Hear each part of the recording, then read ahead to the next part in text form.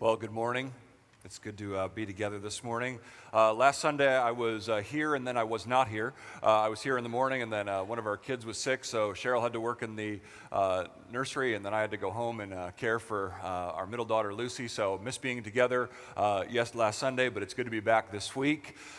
Just to let you know where we're going with our teaching series, this week I have a message that's just kind of going to stand by itself, an amazing topic that I think will be very relevant to a lot of us this morning, and you'll see why in a moment. But next week is Easter, and I'm going to be talking about how Jesus meets us in our doubts.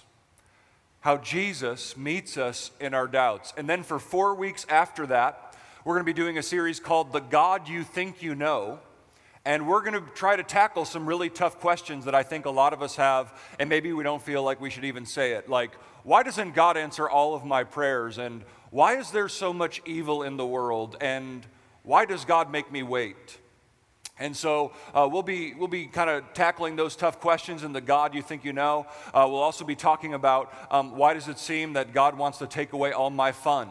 I know that some of us don't come to Jesus because we're like, hey, if I come to Christ, it's not going to be fun anymore and I can't do what I want. So that's what we're going to be covering the next 4 weeks after Easter, and we'll kind of kick that off next week when we talk about how Jesus meets us in our doubts. But today, I want to talk to you about parenting. I want to talk to you about what the Bible says about parenting. I know that not all of us are parents. I know that some of us have children who are grown, and I know that some of us might be in high school and we're like, dude, this doesn't even matter at all. I'm never going to be a parent, and that feels so far away. And I would say it'll get here sooner than you think. And whether we have kids or not, all of us have influence in the lives of children, whether we're grandparents or aunts and uncles or cousins or just friends and neighbors. And so I know that this will bless many of us, and I think the good thing about this message is we'll be reminded over and over again of the gospel of Jesus Christ. So I want to tell you a little story. A father was passing by his son's bedroom, and he was astonished to see that his bed was nicely made and everything was picked up neatly. Then he saw an envelope propped up prominently on the pillow that was addressed to Dad. With the worst premonition, he opened the envelope with trembling hands, and he began to read the letter. Dear Dad, it is with great regret and sorrow that I am writing you. I hope to elope with my new girlfriend because I wanted to avoid a scene with you and Mom. I've been finding real passion with Stacy, and she is so kind. But I knew you would not approve of her because of all of her piercings and tattoos and tight motorcycle pants, and the fact that she is much older than me. But it's not only the passion, Dad. She's also pregnant. Stacy said that we will be very happy. She owns a trailer in the woods and has a stack of firewood for the whole winter.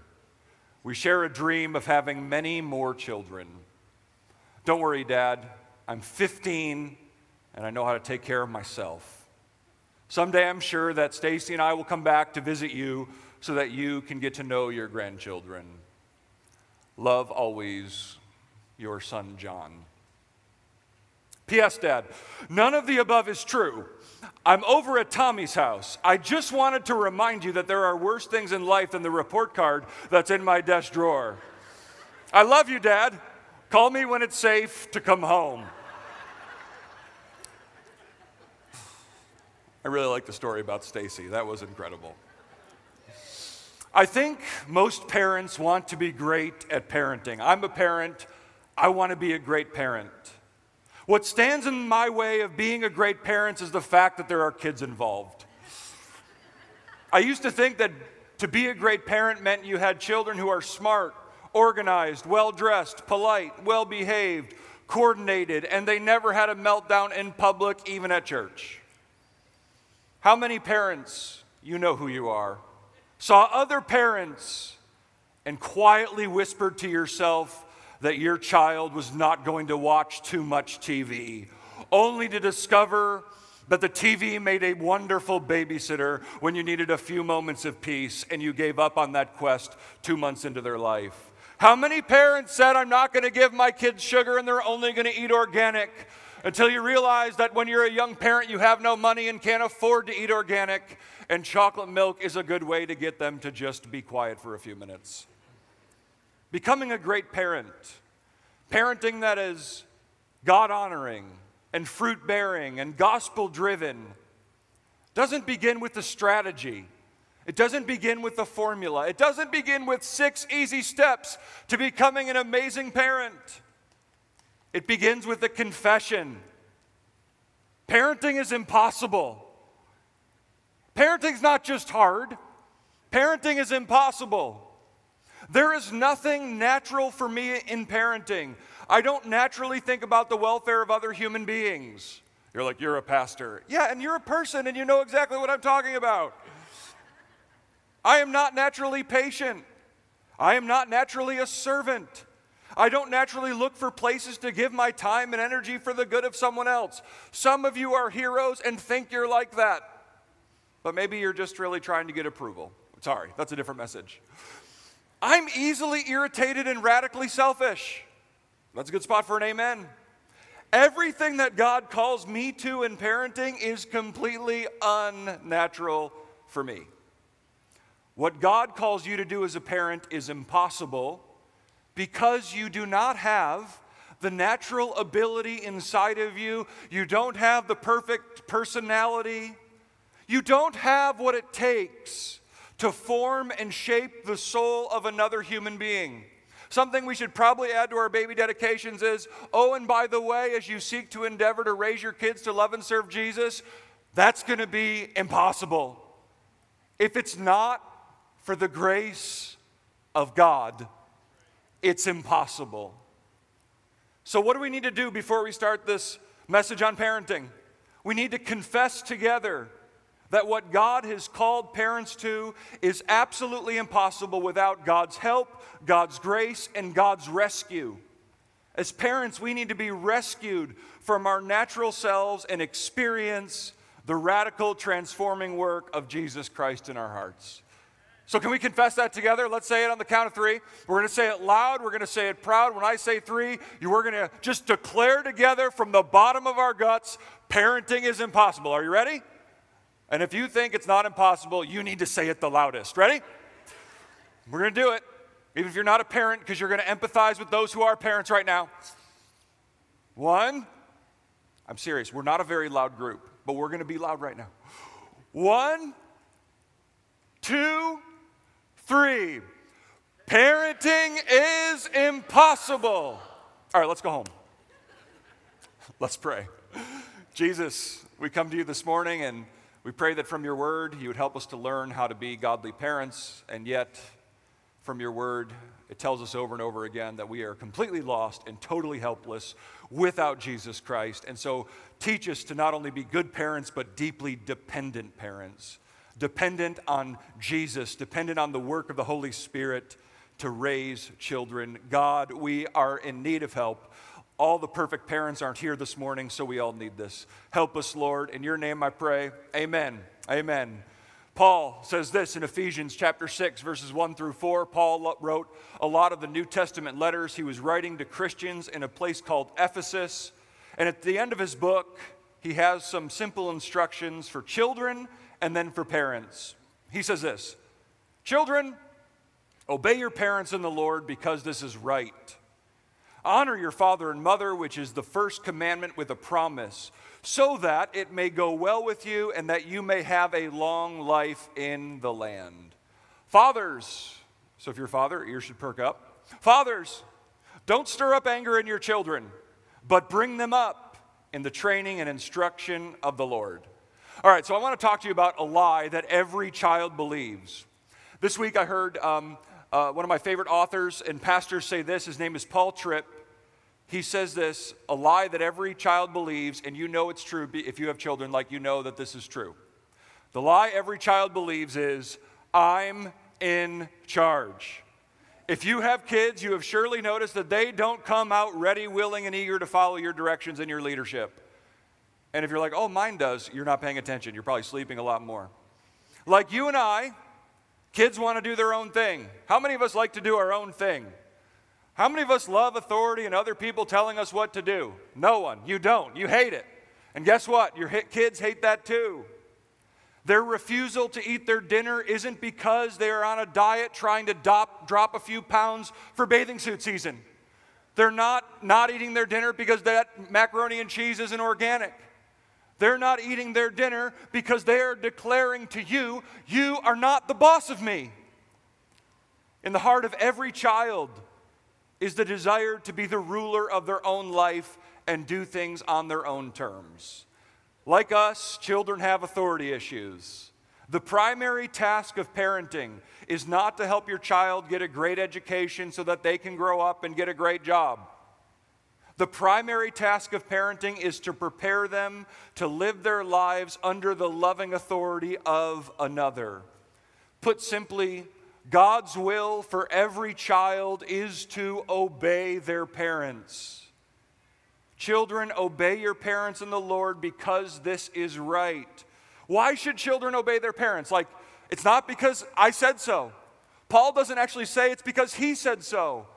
Paul tells us something amazing about why children should obey their parents. Notice that Paul says, children, obey your parents in the Lord. When Paul uses the word obey, when in his writings, he was usually referring to a person's submission to Jesus Christ, the gospel or the teaching of Scripture. So when Paul says obey, he's saying submit your lives to Jesus. So the obedience of Christian children to their parents is connected, is tied to their obedience to Jesus. Paul says that children should obey their parents in the Lord because, catch this, as children learn to obey their parents, they are preparing to live their lives obeying Jesus. Children don't primarily obey their parents because parents are older, stronger, and have more authority. That's not why children are primarily commanded to obey their parents. Children are commanded to obey their parents because that is the first place they are learning to follow Jesus. Do you kind of see how that works? Requiring the obedience of your children is their first discipleship moment. When your child refuses to listen to you and obey your directions, which we've all had that moment. You probably had it this morning. You're going to have it this afternoon. You're going to have it at bedtime. You're going to have it in the morning. You're going to have it tomorrow afternoon. You're going to have it tomorrow before bed. You're going to have that moment repeatedly when your children don't want to follow you, when your children don't want to obey you. But when your child refuses to listen to you and obey your directions, and we laugh it off, haha, isn't Johnny cute? He never listens. I don't know what to do with him. Or we make excuses for them. Oh, they're just tired. Oh, they're hungry. Oh, they didn't get their nap today. Or we ignore it. I'm just going to keep watching Netflix. When we do these things, catch this. I know you didn't mean to do this. I'm not saying this was your intention when you ignored them, laughed it off, or made excuses for them. But catch this. If we really believe the Scriptures, which I hope you do, when we let it go, when our children refuse to obey us, you are actually robbing them of God's blessing for their life. When we allow our children to just disobey us and do things on their own terms, you are robbing them of an opportunity to live underneath the beautiful blessing of God. And to drive home his point, Paul points out the incredible blessing that comes to children who learn to obey his or her parents. There's 10 commandments. You're aware of that in the Old Testament. Even if you haven't been in church in a while, you know there's 10 commandments. Paul quotes the 5th commandment here in Ephesians 6, verses 2 and 3. Listen to what Paul says. To children, honor your father and mother, which is the first commandment with a promise. So if we do this commandment, God attaches a promise to it. And what is the promise? So that it may go well with you and that you may have a long life in the land. So oftentimes, modern people like us, when we hear the word obedience, especially some guy in a church standing on stage with a microphone talking about obedience, we shudder. We don't like that. But what God wants us to know is that life always works better for us and our children when we do life His way. The secret of the Christian life is knowing that all of God's commandments don't lead to drudgery, they lead to joy and blessing. God gives us the freedom to do our own thing. And you can give your child freedom to do their own thing, but that will always leave them worse off. Here, Paul is reminding children and parents that the promises of God for children who obey and honor their parents is what? A good and a long life. Okay, so this is a promise of God. Children who obey their parents will have a good and a long life. So let's just be clear about something. Of course, this promise doesn't mean that children who obey their parents will live to be 100 and never have a bad day, okay? We live in a broken world, and bad things happen. And sometimes young people die. And every person has pain. But the general principle is true. Life always goes better for a child when they honor and obey their parents and they enjoy the blessing of life. Children who obey and honor their parents and in turn learn to obey and honor Jesus are going to avoid a lot of life's heartaches that come with resisting authority and doing life on your own terms. Isn't that true? Isn't that true in your own experience? When you've resisted Jesus' authority and tried to do life on your own terms, doesn't it result in heartache? That's happened in my life a lot. So with our kids, the reason we require obedience is not because we're angry, grumpy ogres who are control freaks. The reason we require our kids to obey us is because we want the blessing of God all over their life. So do you want your child to have a good and a long life? There's not a parent in the room saying, not really. Hope life's painful and short for them. Require their obedience and teach them to honor you so that they will learn to obey and honor Jesus. Requiring obedience is not about power and control. It's about setting them up for a life under the authority of Jesus Christ, which honestly is the best life in the universe. Submitted, surrendered, following Jesus is where true life is at. But that begs an important question. How should parents teach obedience and help their children learn to honor them? How should parents, if you're like, okay, Joe, I'm with you, I should require the obedience of my children, how should I go about doing it? Paul tells us, Ephesians 6:4, fathers, I'll talk about why he talks about fathers in a moment. Fathers, don't stir up anger in your children, but bring them up. Bring them up in the training and instruction of the Lord. Well, children are commanded to obey both parents. Fathers have a special responsibility towards them and are specifically addressed here. Why does Paul say fathers and not parents? The reason is because fathers had unlimited power over their children. And in Paul's day, many fathers were harsh and cruel to their children.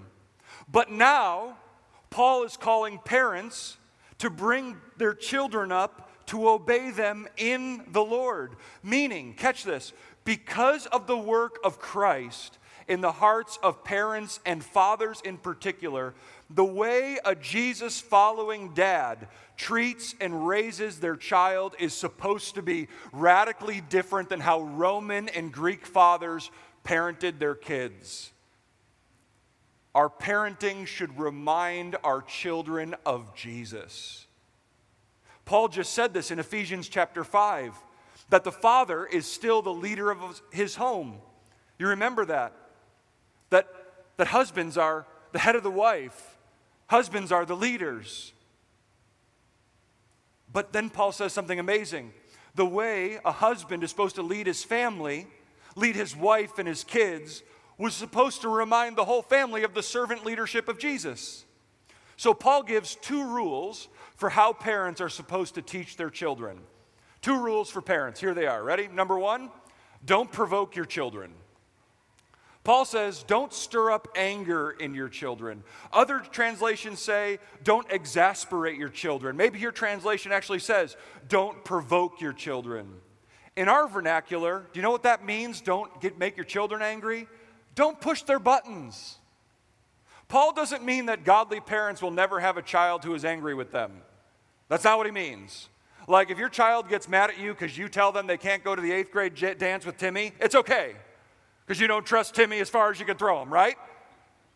And then Betsy's in the corner and she's really unhappy.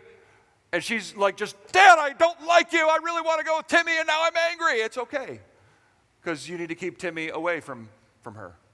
That's not what he's talking about.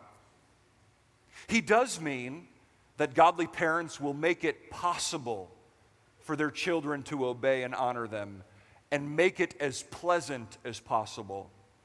I want to give you 2 ways that parents provoke their children. How do parents provoke their children? How do parents push their kids' buttons? The first is through unreasonable rules. Every family needs some rules, right? God has rules, but the purpose of every rule should always be for the good of the child or the good of the other members of the family. Not for your convenience, but for the good of the family. So in our house, we have 4 rules. We used to have 3, but we had to add another one. Here are our 3 rules. You could probably ask our kids, what are your rules? Listen to mom and dad. Rule number 1, listen to mom and dad. Respect mom and dad. Love one another. They break that one a lot. And number 4, don't run when Miss Beverly is home. Miss Beverly is our neighbor who lives downstairs from us, and when Joseph or Lucy or Olivia runs, it sounds like a herd of elephants, and we're sure her life is not going well. So when we see her car outside, we don't run. Those are our 4 rules. Listen to mom and dad, respect mom and dad, love one another, and don't run when Miss Beverly's home.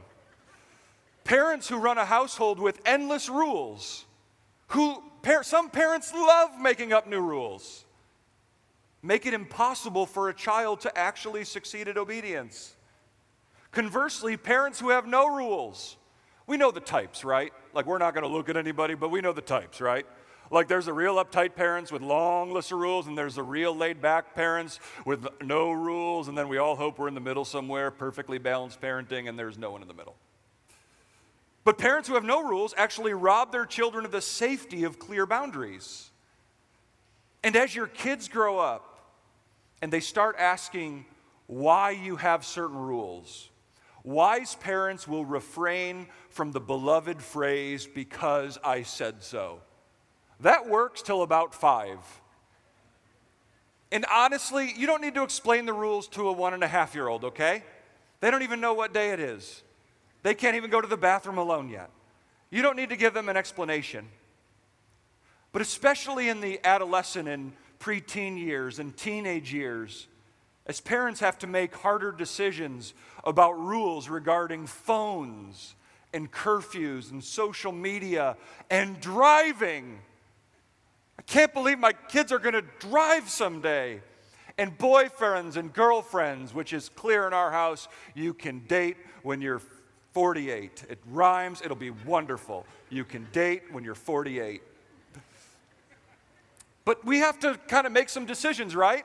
Like, it's better to have a rule around when you're allowed to date than for Johnny to come home in 7th grade and say, I've got a girlfriend, Mom. Oh, that's wonderful. I'm sure that's very healthy and loving and God-honoring in every way. Oh, it's cute. No, you should talk about the fact that there needs to be some realities around when is a good time for another small person to start having romantic feelings towards another small person. And like, when does that actually make sense for them to go on dates and never be alone in the basement? Just a little, like, extra. Never be alone in the basement until they're 48. That's just a good rule. Or they've said, I do. But we have to make some rules, and we have to have some reasons around the rules. And I want to encourage you this morning as a thoughtful parents to be willing to give your kids reasons why you have rules that you do. Write this down. Rules without reasons will lead to rebellion. Parents who don't have time to sit down and talk about why they want to do things the way they do things in their home, and they just walk around like a grumpy bear saying, because I said so, you're just driving your kids away. You're just kicking them away. It's like, these are the rules. I don't care about you. I don't care about your thoughts. I don't care about your feelings. We're not going to talk about it. I'm the boss. Get away from me. That's not good, godly parenting. So it's good to have conversations about why. Why are mom and dad, or if you're a single parent, why is just mom or why is just dad? Why do we have some of these rules? And then write this down as well. Rules without relationship will lead to rebellion. Not only do we need to give our kids reasons, but we need to pursue relationship with our kids. And I would say, I've heard Dick Gruber, one of our elders, say this lots of times. One of the most important things parents can do, maybe the most important things parents can do is, as their kids get older and they want to snuggle less and be around you less, and everyone's like, yeah, I know that stage. Like I know some of our teenagers, like, your parents aren't the coolest people in the world. Like, we get that. They will be someday when you need money. But the point is that never stop pursuing your kids even when they're pulling away. Never stop pursuing your kids even when they're pulling away. Because you know what? You still have to tell them no when they're pulling away. But they also need to know that you love them and you care about them. So don't stir them up to anger. Keep pursuing them even when they're saying, Mom and Dad, you're not as cool as I thought you were when I was 6. Here's the second thing that provokes children to anger: unbiblical goals. Unbiblical goals. Don't load your children down with the pressure of being the valedictorian. Jesus is not going to ask you about that when they get to heaven. Don't put that pressure on them to be the next Derek Jeter or Warren Buffett or LeBron James or you name our super famous person that you want your children to become like. God's will for your child's life is not to be the smartest, most talented, richest, most beautiful person. God's will for your child's life isn't to make you look like a good parent. God's will for your child's life isn't to be amazing at piano or violin. I love the piano and violin. God's will for your child's life is to love and follow Jesus with all their heart, soul, mind, and strength, and to love their neighbor as themselves. Wanting your child to give their best effort and succeed is wonderful and good. Just be careful that you aren't subtly communicating that success, little league, education, and talent is actually more important to you than God's gracious work in their hearts.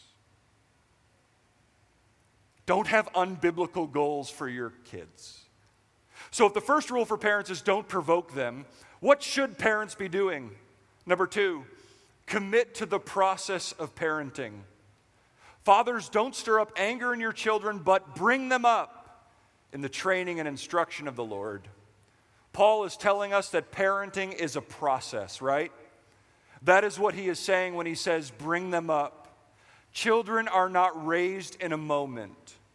Parenting is like running a marathon with no shoes on. As you're running along, you feel every rock in the road, every divot, every crack. You break some bones along the way, your toenails fall off. And sometimes you want to give up because the finish line feels really far away.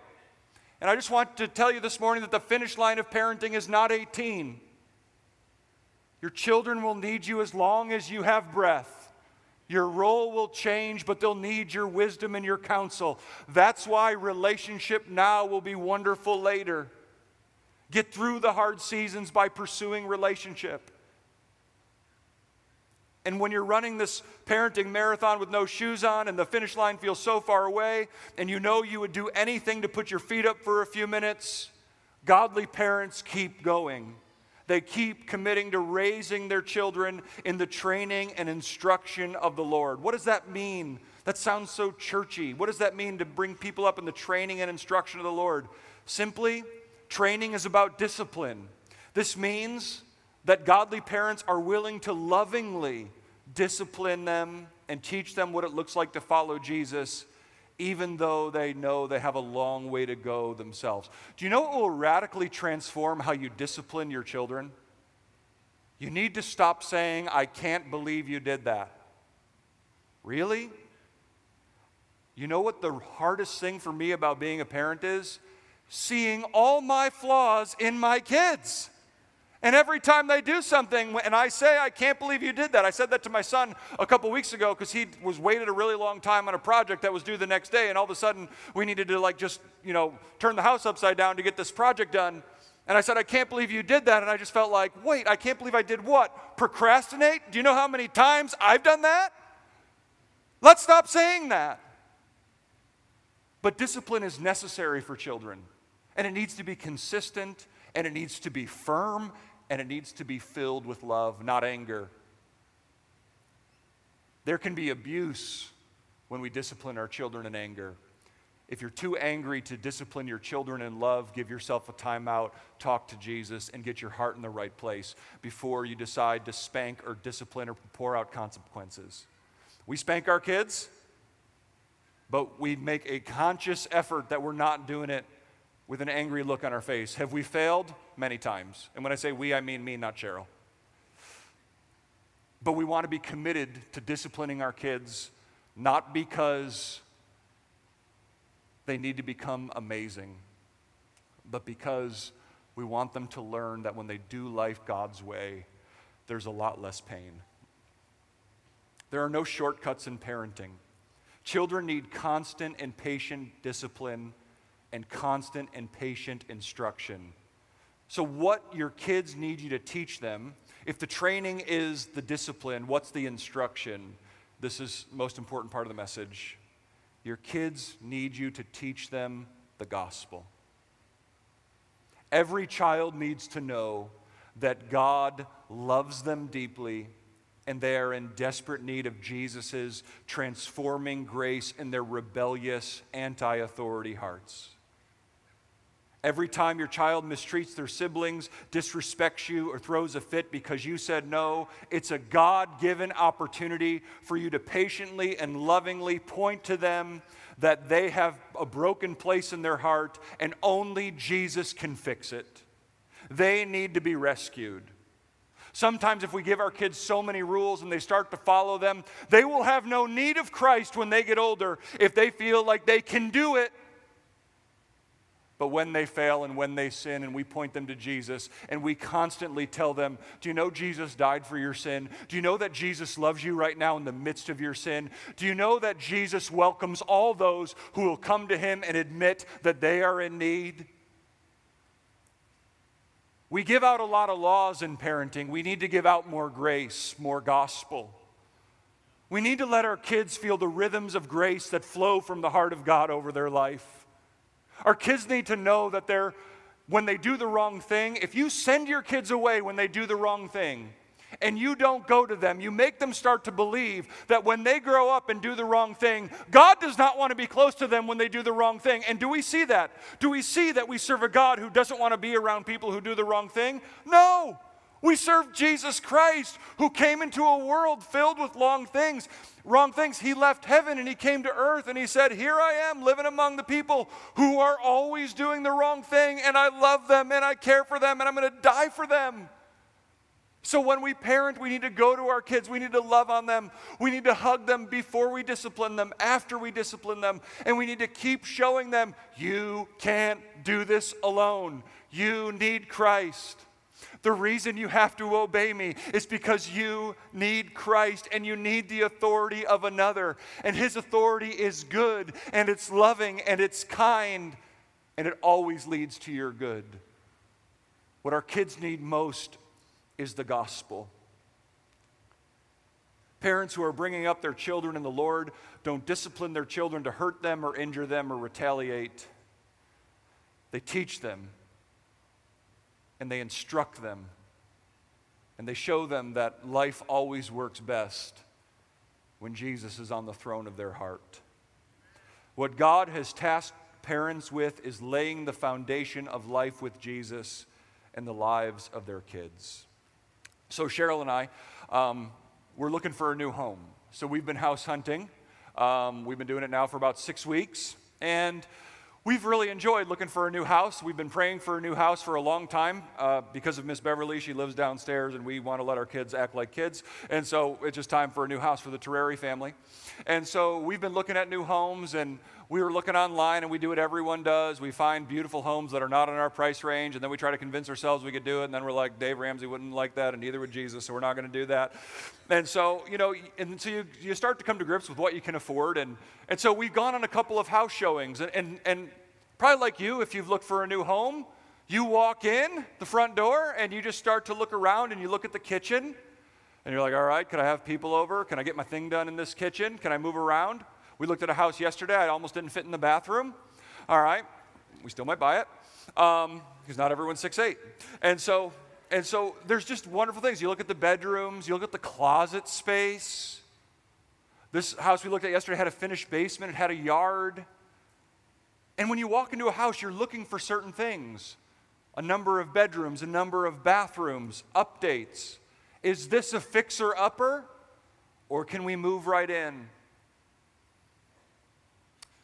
But you know what we rarely look at? Until my friend Roger trained me to look at this. We rarely look at the foundation. All the homes on Zillow and Trulia don't show you the foundation. They only show you the inside. And they are trying to project how beautiful a home is on the inside and all of the external things and all the details.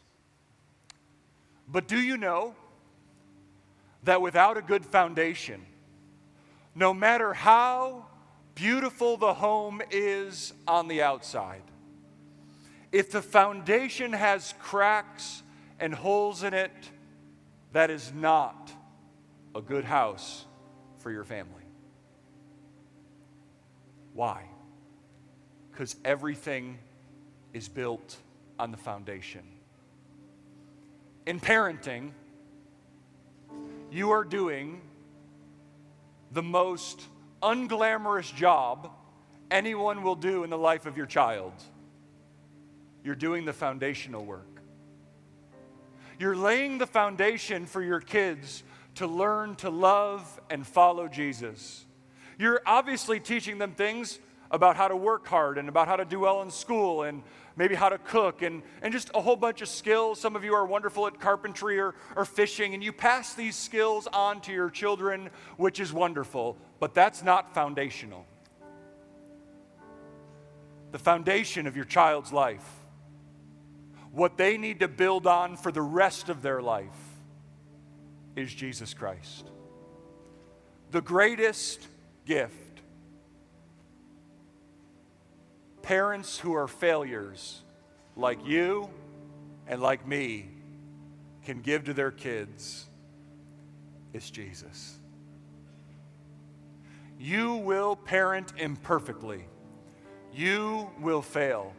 You will get older and wish you had done some things differently.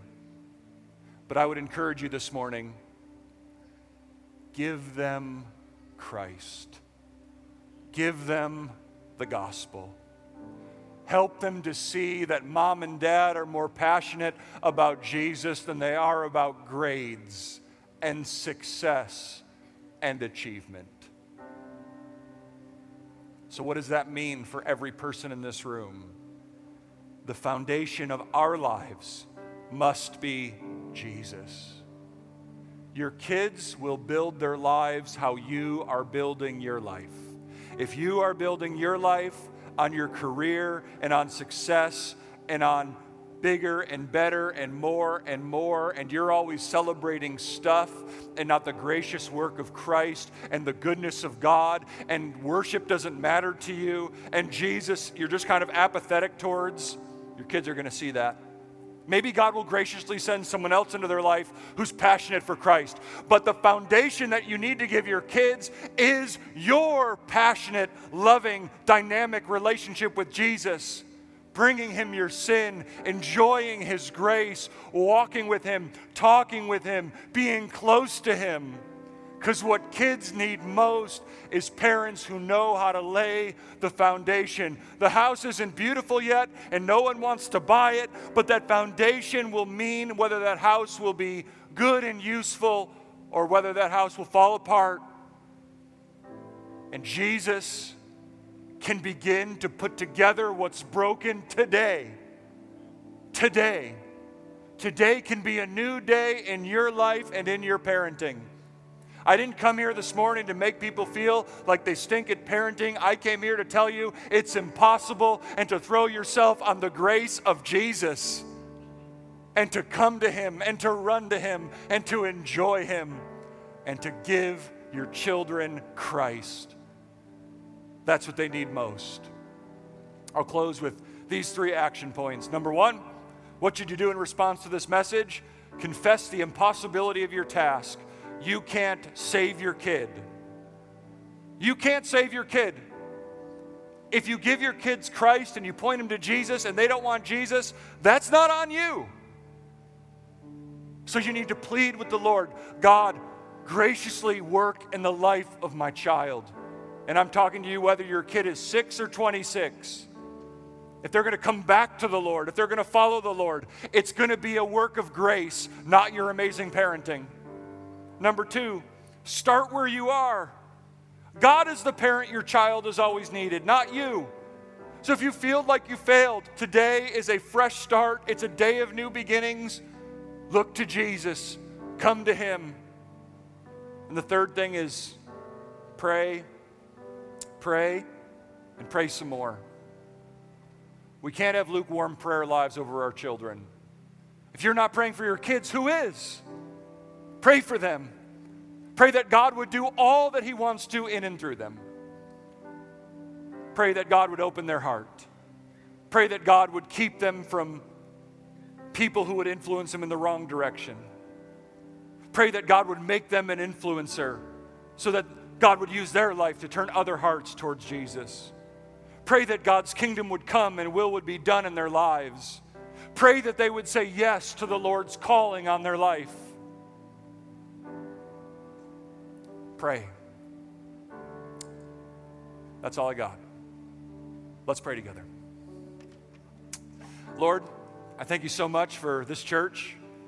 Lord, on any given week we have close to 100 or over 100 kids here. And God, there's a lot of parents in this church. And God, we just agree together that we need you. And God, I pray for every parent in this room that we would be giving our kids the gospel of Jesus, not the gospel of good works and the gospel of politeness and the gospel of being a good little boy or a good little girl, but the gospel of Jesus, which says we need to be rescued from ourselves and we need a new heart and we need God's grace every moment of our lives. Help us to be gospel-oriented parents. And Lord, for those of us who don't have kids, I pray for us today that you would use our lives to influence the children in our lives for Christ. Use us strategically. Let us be a tool in your hand to turn young hearts towards Christ. And Lord, for the grandparents in this room, I pray that you would increase their influence and you would give them wisdom. And Lord, they would enjoy so much spoiling their grandkids and also telling them about the goodness and the joy that they have in Christ. Lord, be merciful to us.